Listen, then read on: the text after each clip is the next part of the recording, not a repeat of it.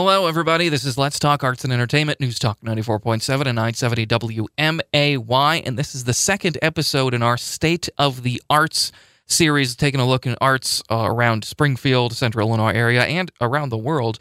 I join these episodes. I join with Gus Gordon. He joins me to talk about all of these topics as well. How are you doing, Gus?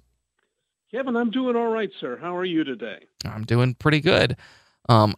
So, one thing I want to jump into first is the news broke last week that the U of I is developing or has developed this rapid test for COVID-19 that is able to detect if you have COVID 3 to 6 hours after you take the test, and it's a saliva test. It's not, sticking the Q-tip into your brain. So, yeah. So I wanted to, just talk a little bit about that with you. If that is something that, if it is able to be mass produced, it's certainly going to allow events of all different, sports, arts, everything.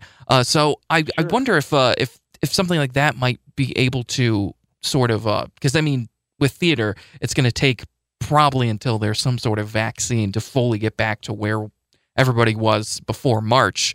But I wonder if this will help kickstart some being able to at least do some more shows on a bigger scale. Maybe, I don't know. Sure. I would think so.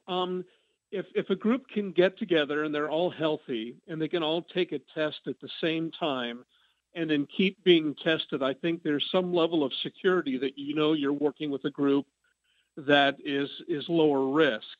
And if there was some way to get a result quickly, I think that'd be really, and effectively and correctly, I think that would be enormously helpful. I know I recently did a test over at the Walgreens on 9th Street, and I got the results back pretty fast. Within 4 hours. But when you go in there, you really don't know for sure when you're going to get the results back. And they say, regardless of whether you have symptoms or regardless of the circumstances you've gone there to get tested, that you should quarantine until you get the results back. And in my case, I hadn't been exposed to anybody, but I was just doing it as a precaution, as a safety measure, and wanted to see what the process was like, truthfully. And it was pretty fast. It was negative in my case. But knowing that you're working with a group of people and you all start at square one together, you can't isolate with a group in theater. You can't just all live in the same place, for 2 months or however long it takes to do a show. But I do think it opens up some possibilities for reassurance that people can feel comfortable that they're safe, that they're secure, and that they have that level of comfort that they can then say to the audience, "Hey, we're doing things safely. We're not putting anyone at risk here." So I think that would be helpful. You know what, Kevin? It really just depends on how long this all lasts. Yeah. By the time they get this test, widely distributed, and I think it's great, but you wonder, well, will the crisis be over by that time? How long will the crisis actually be here? And since we don't know, it's great to have something like that be developed that allows us to begin to have an opportunity to move forward. Yeah, and I think it also for and right, we don't know how long this is going to last, but if this test is able to get mass produced in such a way, it could even go as far for audience members and say, hey, if you want to enter the theater, make sure you've taken this test in the past 2 days. I don't know how viable that is, but if it could, that's, you're getting into, I don't know what kind of territory there, but yeah. I don't know either. Yeah. That's a great point. I don't know either. It gets complicated when you to have those kind of requirements. But, this is, as I've said before, this whole situation is fluid. We all have to be flexible. I was talking with one of our resident groups at the Hoagland. We aren't just a building that produces shows. We also are a building that houses 20 separate, or more than 20 now, resident organizations most of those arts organizations. And I was talking to one of the groups, and they were talking about a performance and how they were going to do this and do that. And the thought hit me at the time. I said, you're thinking of this as how you would have done a show last year, and we cannot think of it that way right now. We have to think of it in new terms. And for example, they were talking about, well, we'll have people in the makeup room, and they'll be, doing makeup for the cast. And my thought was, well, no, we can't do that. No. We have to, if you're going to put makeup on, you got to do it at home and then come to the theater. Yeah. You can't have a person 1 foot away from you putting makeup on your face with communal sponges. Yeah. Which is kind of disgusting in the first place. Right. But, we're going to have to rethink how we do things.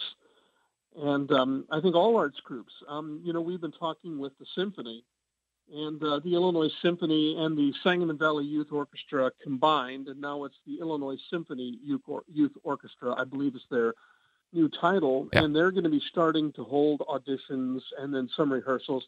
And they, to their massive credit, they've done a ton of research on how to go about this safely, because there's a lot of concern with horns and wind instruments and the aerosols that they produce. Yeah. And the solutions will be like you've seen on the newspaper. There was a picture of Glenwood High School's marching band, and they all had, little covers on the bells of their trombones and things like that. And that's a way to, reduce the risk of spreading the aerosols. And, the youth, the Illinois Symphony has been looking at ways to do that to make it safer. And, that's important. That's important to move forward. We have to figure out how to do it safely, and people are having to think outside of the box and think of things in a new way to make this happen. It can't be business as usual. It has to be, we're rethinking this.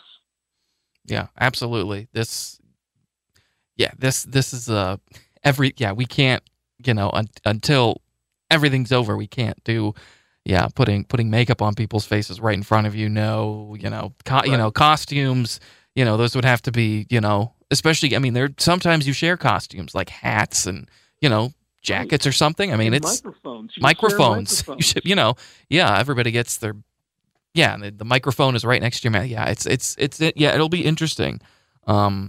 Definitely. It really will be. And, I think that we're all, humans are pretty, adaptable. Yeah. And I think that's what we all are trying to think about is how can we move forward? And we just have to know we can move forward, but we're going to have to think of different solutions and think of these things in different ways. And it won't be what you're used to, but that doesn't mean it won't be effective, and it doesn't mean it won't be fun. It's just for the short term, however long that lasts, 3 months or a year, whatever it is. We just have to start thinking of things in different ways until it's safe to be, just doing what we do again. Yeah. Yeah. I also want to shift gears a little bit. Sure. Another bit of news, theater news, nationally or around the globally, is that Netflix. Right. We talked last week about the streaming rights of shows and recording shows and the success of Hamilton, and there was talks that Disney Plus also wants to put out Aladdin. They filmed it in London. They might be putting that on there, but Netflix has struck a deal to produce Diana the musical about Princess Diana. That right. There isn't a whole lot of information about it. There's literally like a handful of reviews from the out-of-town tryouts, and not a lot of, aside from knowing it's about Princess Diana's life, not a whole lot of people know about this. So obviously, something like Hamilton that people know very well, or Aladdin, or there's other ones, like there was a recent production of Funny Girl. Musicals that people know definitely will do well, but the thing is, not a lot of people know about this musical, and it might get its world premiere not so much on a stage live, but on Netflix in a recorded form. And I think that's really interesting. And now that Netflix wants to get into this, do you think this will maybe start a trend, hopefully, for services to put more filmed productions, whether they're live or whatever, on different streaming platforms? Well, I think they have to judge this once the world is up and operating again. Yeah. Because right now we don't know if this is going to pose a threat to people wanting to come to the theater, or whether they'll just say, well, forget that. I'll just sit in my, lazy boy and wait for it to stream on Netflix, and I can watch it whenever I want to. Yeah. So they need to make sure that it doesn't hurt the industry first. With Diana, that is an interesting question. It has a great composing team, Joe DiPietro and David Bryan, who did Memphis the Musical, which was a great musical. So it has, legitimate people involved. The director is a guy named Christopher Ashley, who did Come From Away. They have Broadway names starring in it. Well, I'm not familiar with the actors playing Diana. Gianna DeWall and Ro Hartranft is Prince Charles. I'm not sure who they are, and I'm not sure I pronounced either of those names correctly. But Erin Davies, a Broadway actress, and she plays Camilla Parker Bowles. And Judy Kaye is a long-term Broadway actress who plays Queen Elizabeth. The thing is, Actors Equity has given the okay for this production to be taped. And they're not going to tape it in front of an audience. It's just going to be done on stage. I don't know what they've agreed to with the safety for the actors. I don't know if they'll be able to stage it fully, because you would think with Diana and Charles, there's going to be some kissing. Yeah. And certainly with Charles and Camilla, there's going to be some kissing, maybe a little more discreetly. But there's, I don't know how they've decided to do that. And it might be one of those cases where they say, okay, these actors are living together for the next month, and they're going to be in housing that we've set aside, and they're not going to interact with their families. They're going to, get their negative results and test results, and then they're going to do this show. And then when the world opens up, they'll premiere it on Broadway. But, Kevin, you brought up a good point. What does this mean? I mean, if this show's already out there, do people want to still go to Broadway to see it? If it's a great show, probably. If it's a mediocre show, maybe it would really damage the chances of a Broadway opening being successful. So I don't know. It's a risk. They must be pretty confident in it that it's a great show to do something like this. And it's great for us and it wouldn't come out till early next year. Yeah. But it's still kind of cool to know that there's something on the horizon that's very ambitious. But, there's a lot of questions on how something like that would work. Yeah, and I think it, and a lot of us, I mean, not just theater people, but a lot of people, will tell you, much like a concert or any other, live event, seeing a show live, no matter what you might think about it, is a much different, is much different than watching it filmed. So, right. So maybe that sentiment, I think that will also help, people still wanting to be able to see shows live. And, we said last week, with, Hamilton bringing up again. I mean, I saw it on Disney Plus, but I, damn sure want to see it live at some point because of how, how good it was. I want to see, see everything happen live. But no, yeah, I think, it's definitely a question to look at if it's going to, right. Well, you mentioned that this is an unknown show, and you're exactly right. This is one. It had a premiere. I forget where it premiered. Maybe the Fifth Street Theater in Washington. I forget.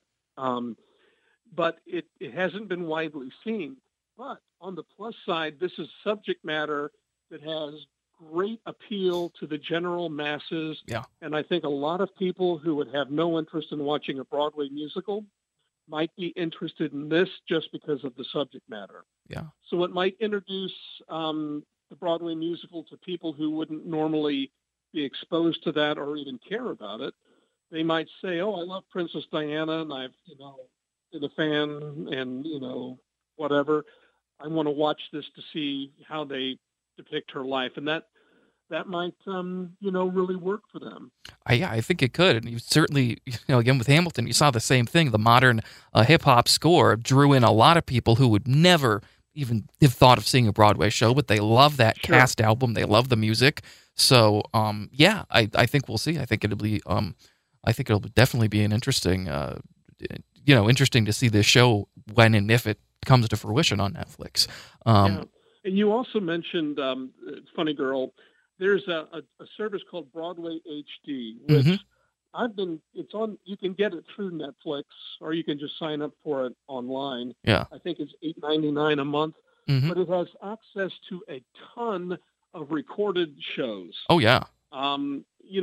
Shows from London, like that production of Funny Girl we mentioned, and there were Hmm. several other 42nd Street from London, Kinky Boots from London, Yeah. and then they have Broadway productions. They Yeah. have archival productions from 40 years ago. They have rarely seen musical movies, things like that, Yeah. and it's certainly something I think that I would be inclined to maybe subscribe to for 6 months and watch everything they have, and then maybe not continue the subscription because Lord knows these days you have to subscribe to about 14 different services just to get all the single shows that you want to see. Yeah. But yeah, there's a lot out there. If you are missing that and you want to see some really, great stage productions, Broadway HD is a pretty cool way to do that. And it's not terribly expensive. For $8.99 a month, you can watch, however many shows you can squeeze in. And if you think of it, compared to the price of a touring show ticket, I mean, which that's is frequently 60 or 70 or $100, or in case of Hamilton, 400, $500 for one of the primo seats, yeah. then it's kind of a great deal. Yeah. Absolutely. Um, and before we head out here, Hmm. we we lost a very loved and important member of the theater community, and I know you Right, definitely want to say some words about Gene Rubly. right. Gene Rubly was one of the movers and shakers of the early days of the Muni. He and several other key members, including Tom Shrewsbury, were there during the beginning years, making the Muni happen. And Gene was kind of an elder statesman of the theater community. I did a couple of shows with Gene. I did a show called City of Angels with him back in 1995, and then a production of 1776 with him back in 2000. Um, Very funny guy. He always had a bawdy joke whenever he'd run into you. He'd go, "Oh, have you heard this? Have you heard this one?" And it's like, "No, Gene, what's your dirty joke today?" And he'd give you, whatever joke he's just heard. Um, he was kind of well known in the community for being outspoken, and I think he had reached a stage in his life as an elder statesman that he felt he could say whatever he thought, Yeah. and that it was charming and cute. Sometimes it was a little biting, but that was part of his appeal, I suppose. That he would tell you the truth. He would, after a show, he'd say he loved it, or my gosh, that thing stank. It was the worst thing I've ever seen. Yeah. But he was very well liked in the community and instrumental in keeping starting the Muni, and then was one of the trustees for years, I think, and probably until just recently.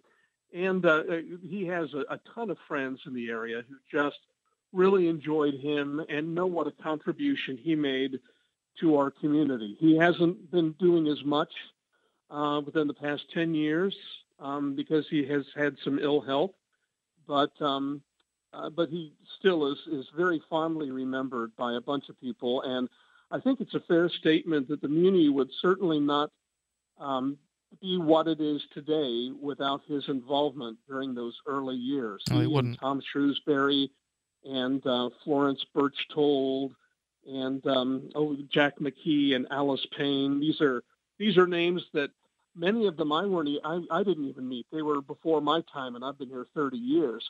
But they were people who Betty Ward, I think, was another one of the founders, who just put their hearts and souls into the Muni and turned it into what it is today. And it's a beloved institution. And we can certainly thank Gene Rubly for his contribution to that. I saw Gene's death announcement in the paper, but I haven't seen an obituary yet. But I'm sure it'll be full of of his accomplishments and the people who cared for him. If there were the chance to grieve in person, I know he would have a full house and a standing ovation for people who just appreciated him so much. And as a theater person, he would probably appreciate having a full house at his memorial. He was a theater animal, and he loved that community. He loved the arts community. He was instrumental in the beginnings of the Hoagland. He raised money for the Hoagland too. He was involved with the theater center and theater in the park. He did things all over the area, and he was quite a guy. Yes, and he will be greatly missed. Wonderful words, Gus. Thank you. It was very great. So thank you all very much for listening in or watching. And Gus, thank you once again for joining me. And we will do this again next week. All right, Kevin. Sounds great. And you have a wonderful week. You too, Gus. Thank you.